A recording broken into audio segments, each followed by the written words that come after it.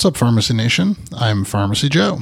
Thank you for being a listener of the Elective Rotation, a critical care and hospital pharmacy podcast. This is episode 882. In this episode, I'll discuss the change in serum potassium after supplementation. I have all the evidence supporting today's show linked up in the show notes at pharmacyjoe.com/episode 882.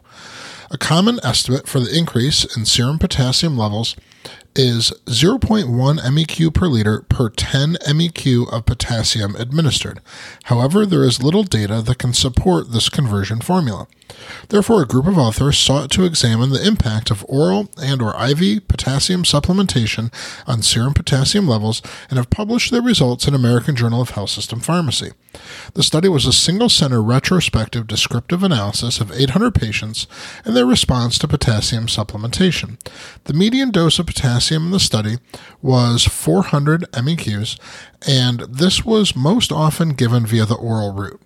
The authors found that the daily median change in serum potassium level was just 0.05 mEqs per liter per 10 mEqs of potassium administered. The authors also examined whether several different concomitant medications affected the response to potassium supplementation. Only loop diuretics had a significant effect, reducing the response to 10 mEqs of potassium down to only 0.03 mEqs per liter.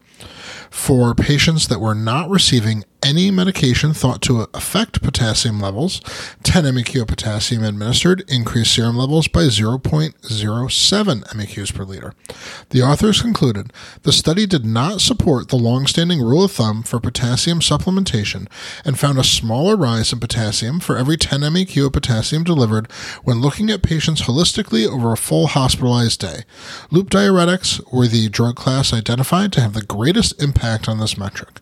Future prospective trials are necessary to provide further guidance on potassium supplementation in the non-ICU hospitalized patient population. To access my free download area with 20 different resources to help you in your practice, go to pharmacyjoe.com/free. Thank you so much for listening. I'll see you in the next episode of the Elective Rotation.